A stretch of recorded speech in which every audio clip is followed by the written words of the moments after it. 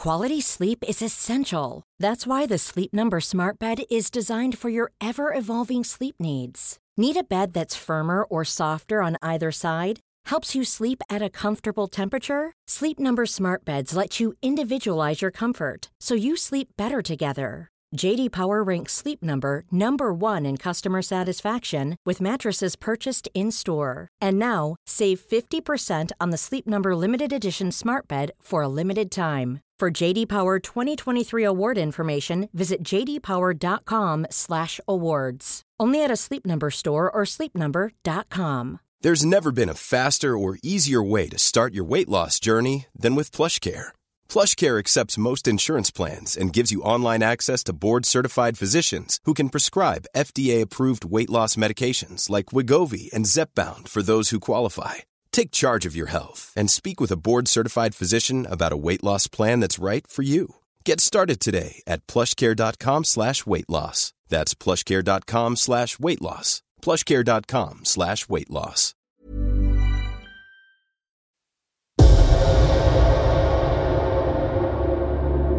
This material is so valuable that it's worth dying for, and we want as much of it as we can get.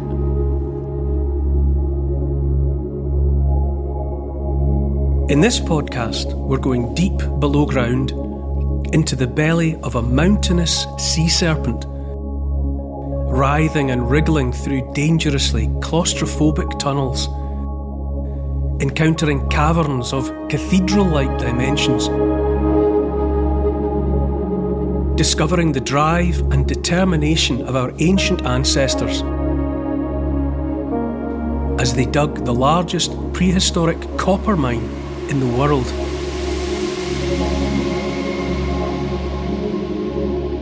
I'm stepping out across Britain to discover 100 remarkable places that have shaped you, me, and the whole world.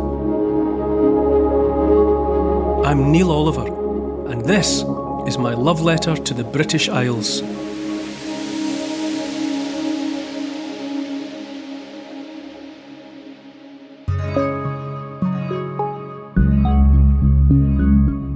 Last week we travelled to Cornwall and the beginning of the Bronze Age, discovering one of the richest sources of tin in the ancient world. Where are we now? Well, today we're off to find the other metal that the world needed if it was to make bronze. That's the alloy that was powering the new age, the Bronze Age. We're in Llywyd, in North Wales, at the Great Orme, in search of copper.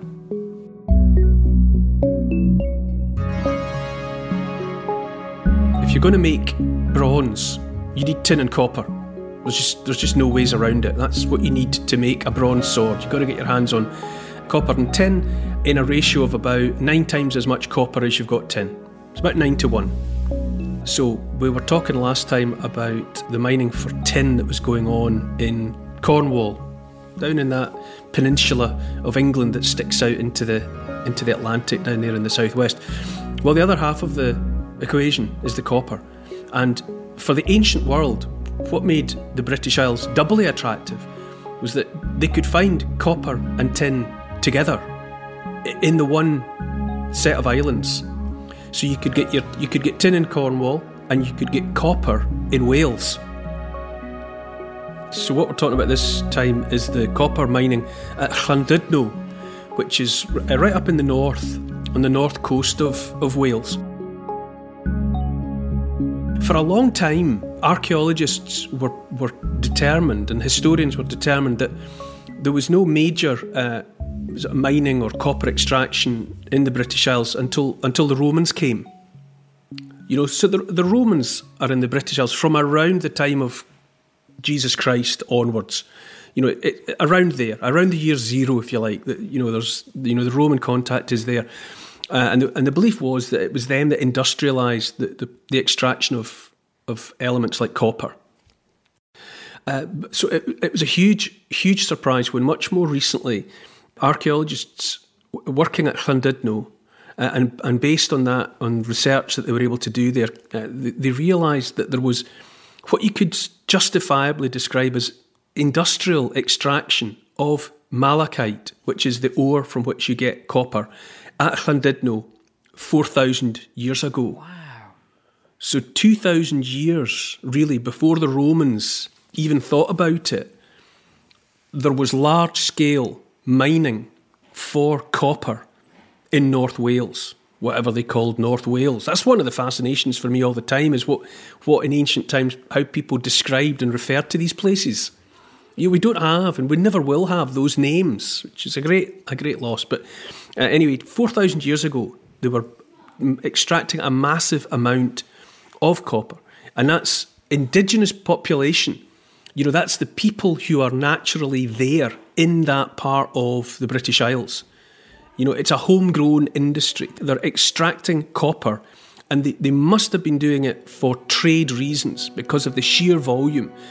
It's been calculated that during the lifetime of the mine at Llandudno, something like 1,700 tonnes of malachite was extracted and converted into copper. Now, think about what that actually means. You're talking about maybe 10 million axe heads worth of copper. So it's on that. This isn't people messing about. This isn't just tinkering around the edges. This is a massive exercise. There was copper mining at Llandudno right up into the modern era. In the same place? It's only relatively recently gone out of business. It was a copper mine right up into into modern times. And it was on account of the modern workings that the older workings, the prehistoric workings, had been lost. They were just completely overlooked by the modern industry. And it was only when the mine shut down that archaeologists were able to get in amongst it and find where the prehistoric workings had been. And one of the discoveries was of a chamber that had been created by the digging out of malachite ore thousands of years ago. It left an empty space, a void. But at some point it had been deliberately backfilled with rubble. So the space was filled up.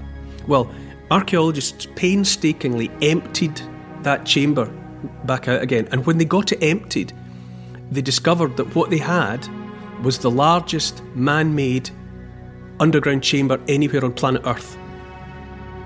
The hole that had been left behind as just part of those prehistoric copper mining works was the largest hole made by human beings underground anywhere on planet Earth.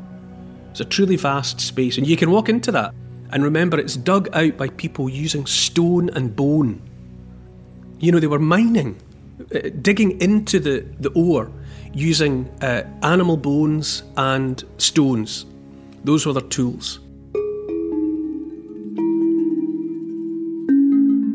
It must have been incredible hard work. Oh, it doesn't bear thinking about. As well as the big chamber, archaeologists have emptied out a few hundred metres of the tunnels that were created by the digging. If you imagine people burrowing into the malachite ore, just following it wherever it went, and pushing it out behind them like moles or badgers digging. And archaeologists have emptied out a few hundred metres of these tunnels. But it's estimated that there's something like at least 5 miles of tunnels, prehistoric mining at Llandudno. So all that's been excavated so far is between about 3 and 5% of what's actually there. And some of the tunnels are sort of big enough to, walk in, sort of bent double, bent right over like a half-shut knife. And then you get into other places where you're kind of down on your knees, crawling through. And then finally it comes down to spaces that in some cases are so confined and confining, little twisting tunnels, that they can only reasonably have been excavated by children. They're so small. So the prehistoric miners must have been using their children to get into some of the more confined spaces. And you have to, when you talk about the work involved, you have to think about, it's one thing to go into a tunnel that's there, that you can get through and out the other side, or into a chamber. But these people, when they were mining, and some of them are children, are up against a dead end because they're working into the rock. So they must have gone down as far as had already been opened up, probably with a little lamp, maybe, with made of animal fat or something. And then they'd be right up against the face, and they were digging this out with bone and stone, and maybe people working behind them, scraping that material out and taking it back up to the surface. Some people have even speculated that it may have been dangerous to work with a lamp down there, because a burning lamp is using up some of the oxygen, because you're in a confined space. So, horror of horrors, you might have had people and children working down there in the dark, in the total darkness, extracting the malachite. So think about what that was like.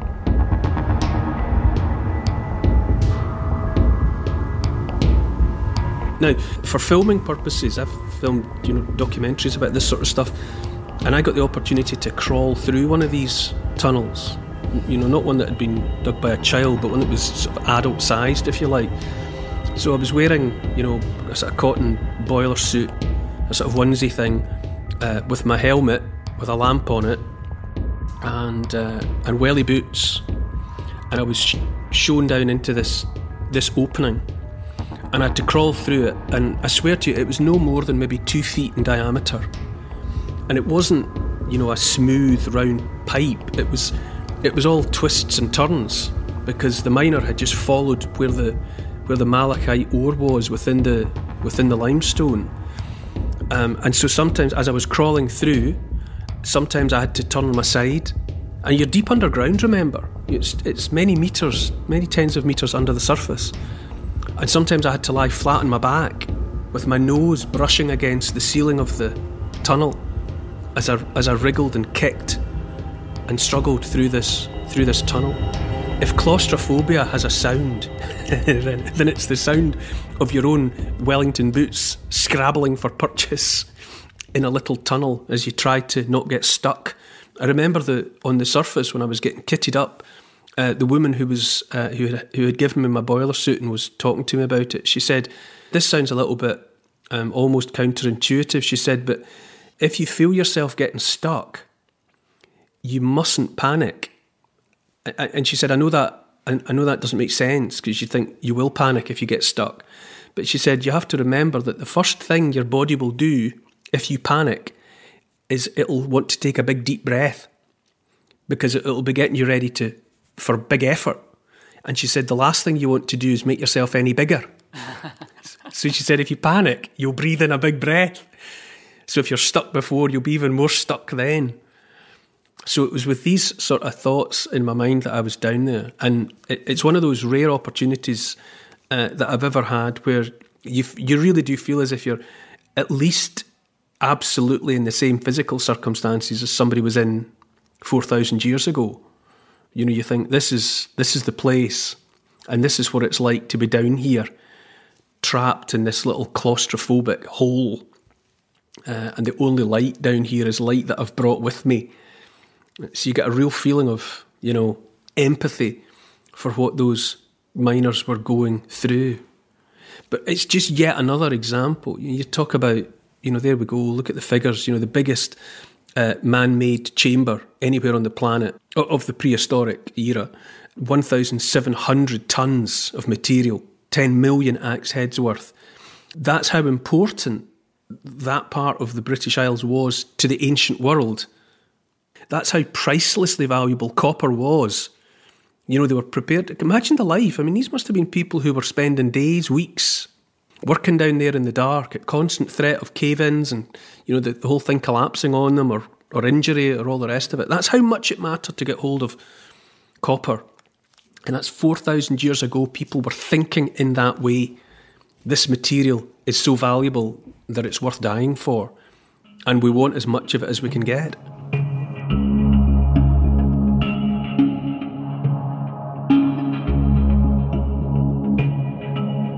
Would these early Bronze Age miners have been a similar physical size to people today? They're the same in every way. There's evidence. It's kind of surprising, but there is evidence from examining skeletons across the millennia that the switch to farming made people smaller than they had been as hunters. You know, when you compare in places like, say out in Greece, let's say, where people made that transition from having been hunters to having been in on the early part of the transition to domesticating crops and animals. And so you can find sometimes human remains from before the farming and human remains from after. And for 1,000 years or more after the transition to farming, people were smaller. Because the diet, things had gone downhill.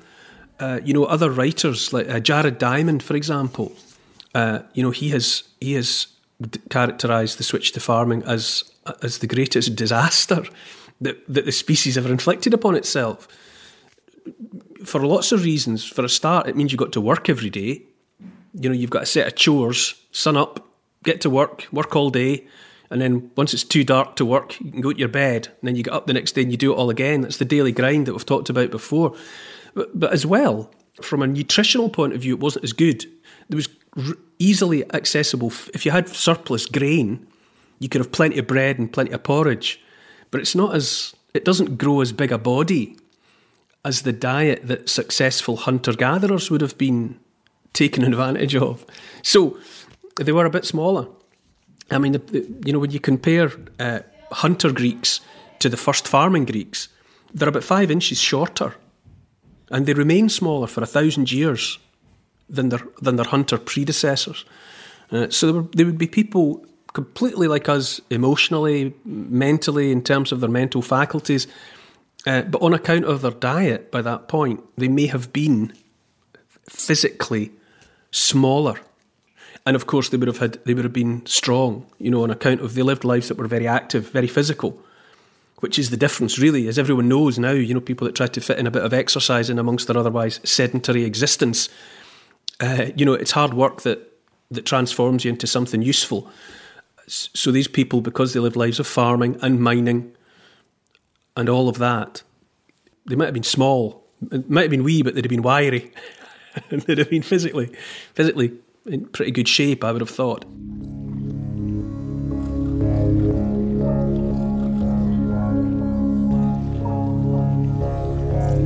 How did this place get its name? The feature in the landscape at Llandudno is called the Great Orme.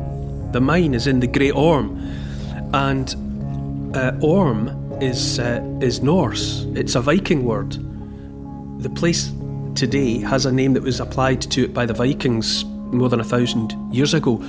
Orme means worm, or more particularly a serpent. So it's the great worm, the big serpent. And if you're approaching that part of the North Welsh coast from the sea in a ship, like a Viking longship, the Great Orme is a narrow snake of land that sticks out into the sea. So it does look like a sea snake swimming on the surface. So the message to get from that, the fact that it carries, if you like, a foreign name, is a sort of signpost to the understanding that people were coming in search of and were attracted to the place because of its material wealth.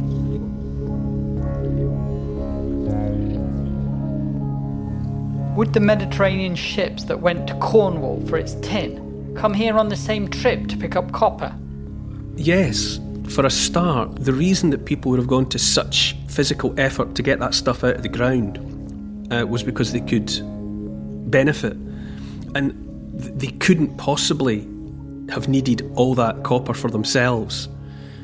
They weren't just taking all that out for their own personal use. So the assumption is that the bulk of it is for export. Now, that could be export over land within the British Isles, but there would also have been a demand for that copper. As the centuries and the millennia went on, the same people that need tin, they need copper. And the Great Orme mine at Llandudno, in the ancient world, was the biggest production centre for copper anywhere on the planet. That's where the most copper was coming out of the ground. So it would have exerted a kind of magnetic pull, without a shadow of a doubt.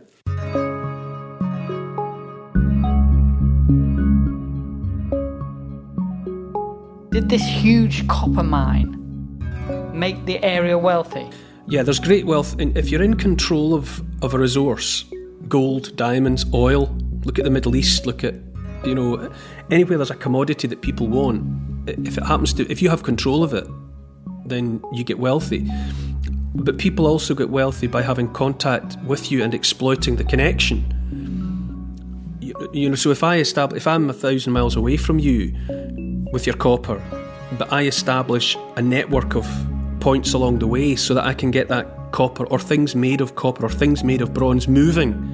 If I can control, like the Silk Road, if I can control the route, so anybody along the line is potentially in a position to exploit and become wealthy off the back of the copper. That was the thing with bronze. Later, people depended upon iron, and iron ore is more commonplace. There's more of it readily available. Copper and tin are thin on the ground. They always have been. And so bronze demanded sophisticated trading networks, because most people don't live where either copper or tin are, but everyone needs the bronze.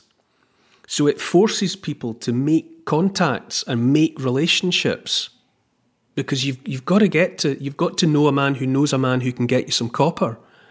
That's the way it works. So the dependency upon bronze, which is dependency on copper and tin, forced people to be sociable. So it's a funny thing. It forced them to be people. They needed networks of connection, and it was those networks that made people rich. And it was having the sophistication to organise and control the supply lines that made people wealthy, and that were the scaffolding of a whole complicated civilization and society. Funnily enough, the metallurgists call tin the sociable metal, because it mixes very readily and very easily with other metals. Obviously it mixes with copper to make bronze.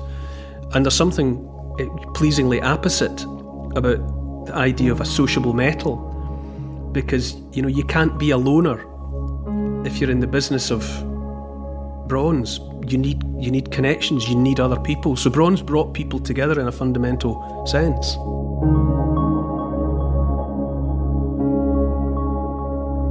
What would the Phoenician merchants be bringing to trade for the great Orme's copper?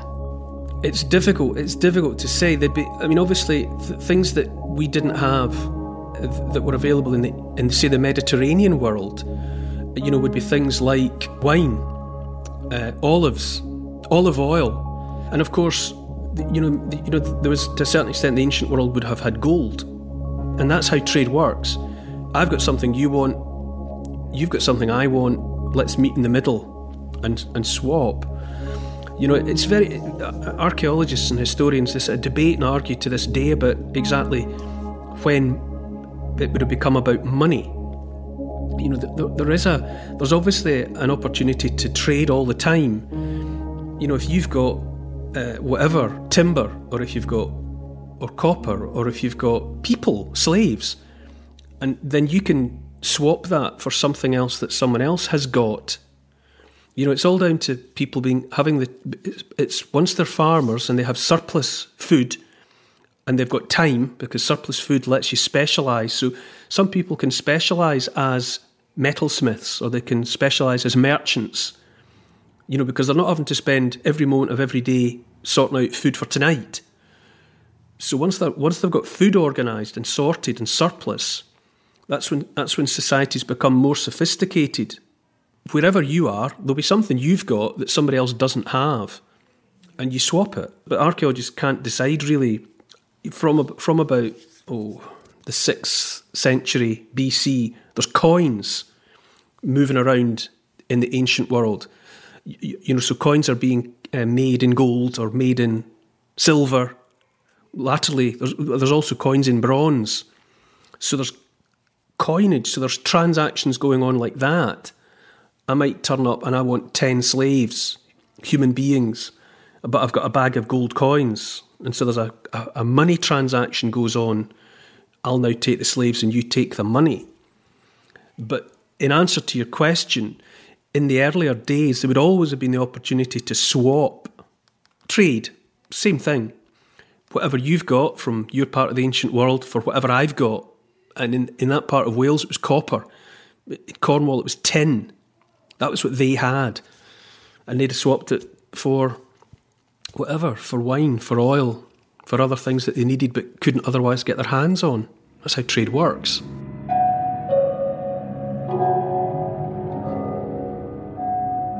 In an age like today, when new technologies seem to come and go in the blink of an eye, the fact that bronze remained dominant for around 2,000 years is extraordinary, isn't it? It's difficult to get your head around, isn't it? A kind of a stability. It's one of the great mysteries of prehistoric archaeology is exactly why bronze stopped being the centre of everyone's world.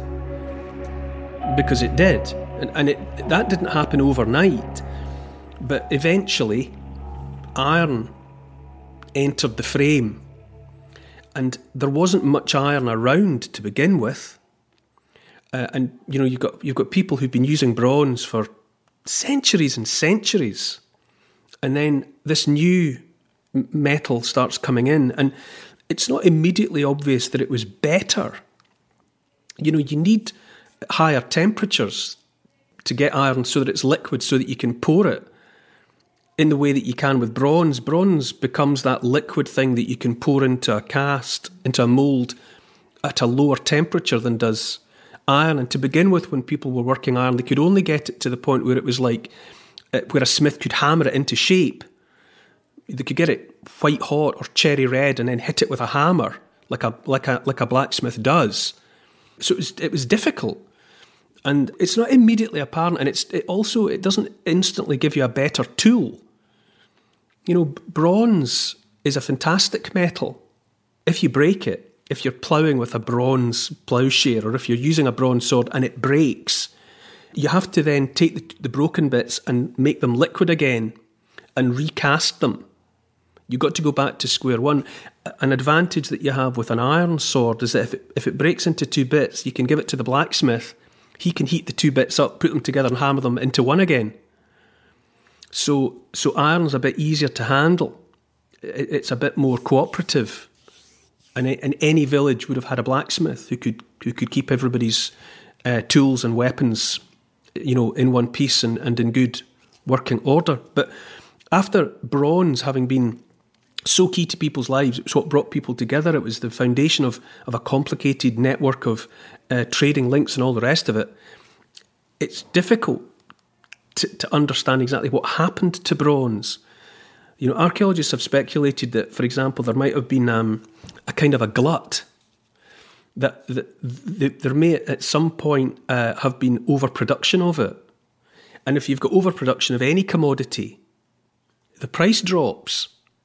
So people have suggested, I wonder if they were just making so much bronze that eventually there was no value in it.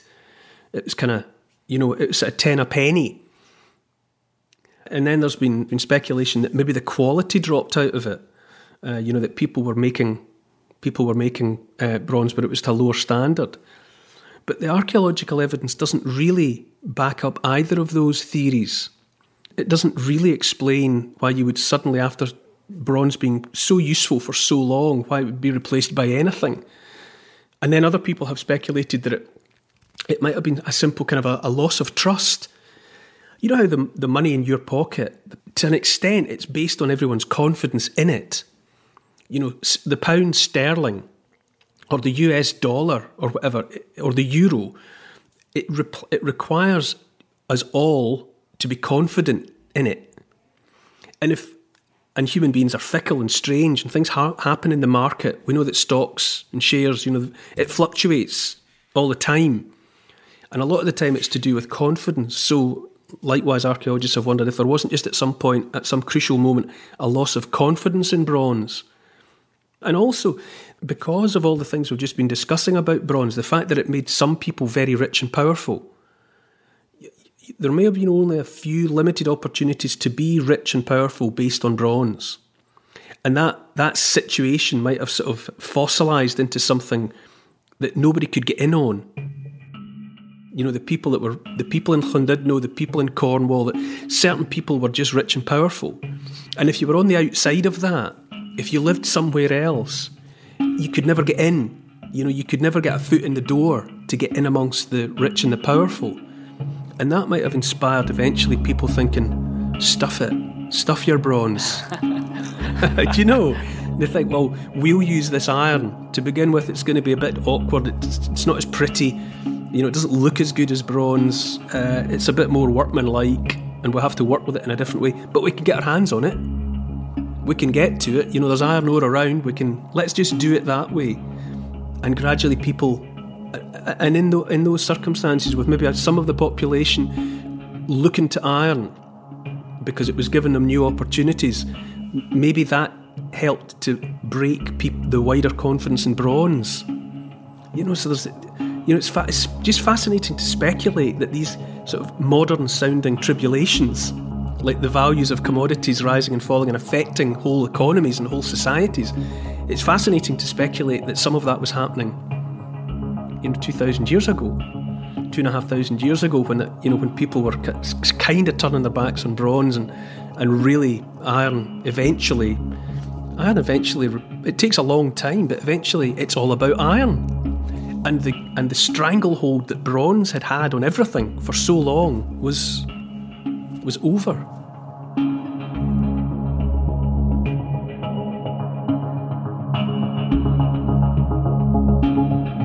Bronze is a bit of a forgotten metal these days. But given it was so dominant for so long, it must have been good at what it did. Yeah, no, it's so good. It's so hard.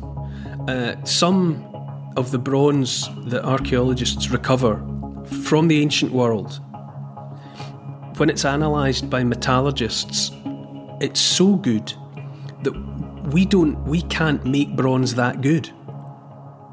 So the implication is that the bronze smiths had got so good at making bronze that they knew certain things about how to make bronze that we've forgotten, or that have been forgotten since that time. So they were so sophisticated in how they were making that metal that their version of it was better even than our version of it, which also goes to explain why it was so useful for so long. It's a very, very good metal. It's not inferior. It's not inferior to steel or iron in certain ways, depending on what you're using it for. But its weakness is the fact that there's not enough of the commodity, and it's not evenly spread around. And it would discourage certain people because they're thinking, we've got to get bronze, and we don't live anywhere near the tin, we don't live anywhere near the copper. So we're never going to get rich. There's got to be another way. And there's got to be another. Why should we be dependent upon these people and the bronze? Isn't there another way? And then gradually, iron becomes the answer to that conundrum. And in that way, it's like a change of the direction of the wind. It just changed the world, and a world that had been all about bronze for longer than anyone could possibly remember. Just the day came when, actually, we're more about iron now. It's now mostly about iron, and off we went into the modern world.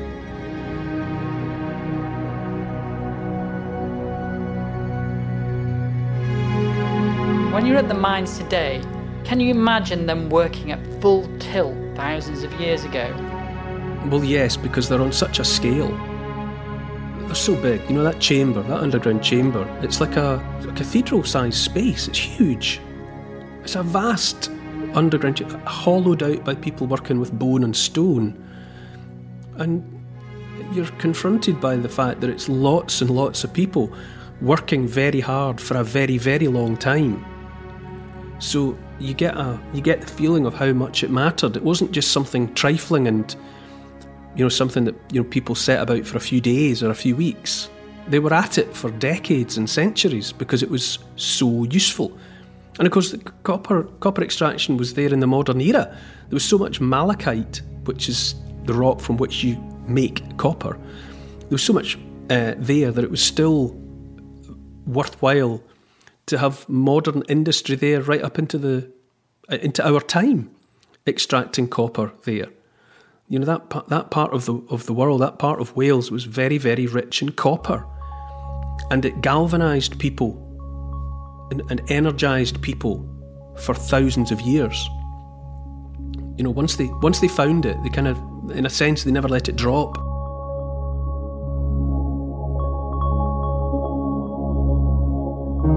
And do we know whether there was an industry there to use it, you know, like to make axe heads and the like? Yes, there's evidence of smelting. You have to use heat to get copper from malachite, and that the evidence of that is there and in the surrounding area. You know, copper does sometimes occur like gold. You know, you sometimes get little nuggets of it, actually pure, native copper, maybe in a stream or lying on the surface. It will occur like that. But mostly it's within malachite, which is, if it's on a cliff face and it's exposed to the sea and the rain, you get these streaks of verdigris. So that's how people would have spotted it, probably. They would have seen it from the sea. It's wonderful to think of this part of Wales being such an important cog in the developing Bronze Age, isn't it? Well, gradually as time went on, yes, there's just no doubting it that the busiest source of copper in the ancient world at certain times was at the Great Orme. Nowhere else in the ancient world was so much copper coming out of the ground.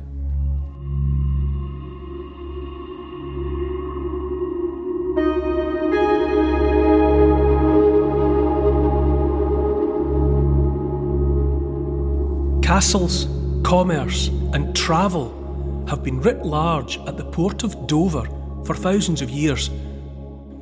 In sight of the White Cliffs, some 3,000 years ago, a beautiful boat plied its trade, a craft that today, quite simply, has the power to take your breath away.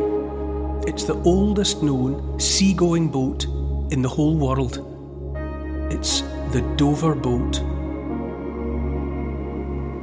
Next time, in my love letter to the British Isles.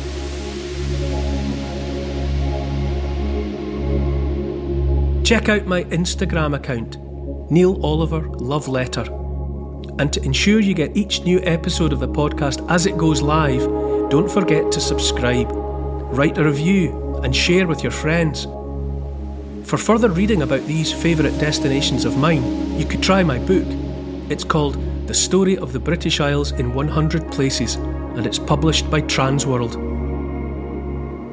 Neil Oliver's Love Letter to the British Isles is produced by Paul Ratcliffe and Neil Oliver for Fat Belly Films.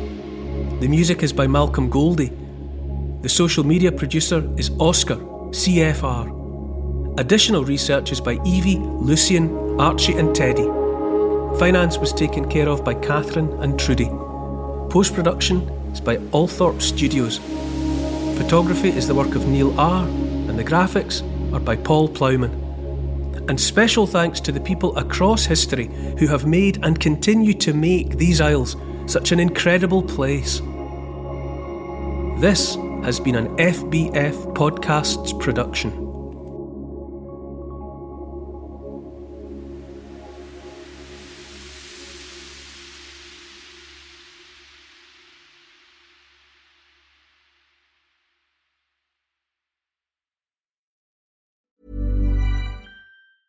Hey, it's Danny Pellegrino from Everything Iconic.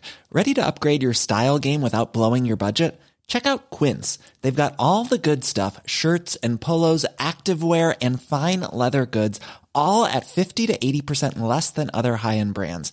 And the best part? They're all about safe, ethical, and responsible manufacturing. Get that luxury vibe without the luxury price tag. Hit up quince.com/upgrade for free shipping and 365-day returns on your next order. That's quince.com/upgrade. Hi, I'm Daniel, founder of Pretty Litter. Cats and cat owners deserve better than any old-fashioned litter. That's why I teamed up with scientists and veterinarians to create Pretty Litter. Its innovative crystal formula has superior odor control and weighs up to 80% less than clay litter. Pretty Litter even monitors health by changing colors to help detect early signs of potential illness. It's the world's smartest kitty litter. Go to prettylitter.com and use code ACAST for 20% off your first order and a free cat toy. Terms and conditions apply. See site for details. Mom deserves the best, and there's no better place to shop for Mother's Day than Whole Foods Market. They're your destination for unbeatable savings, from premium gifts to show-stopping flowers and irresistible desserts. Start by saving 33% with Prime on all body care and candles. Then get a 15-stem bunch of tulips for just $9.99 each with Prime. Round out Mom's menu with festive rosé, irresistible berry chantilly cake, and more special treats. Come celebrate Mother's Day at Whole Foods Market.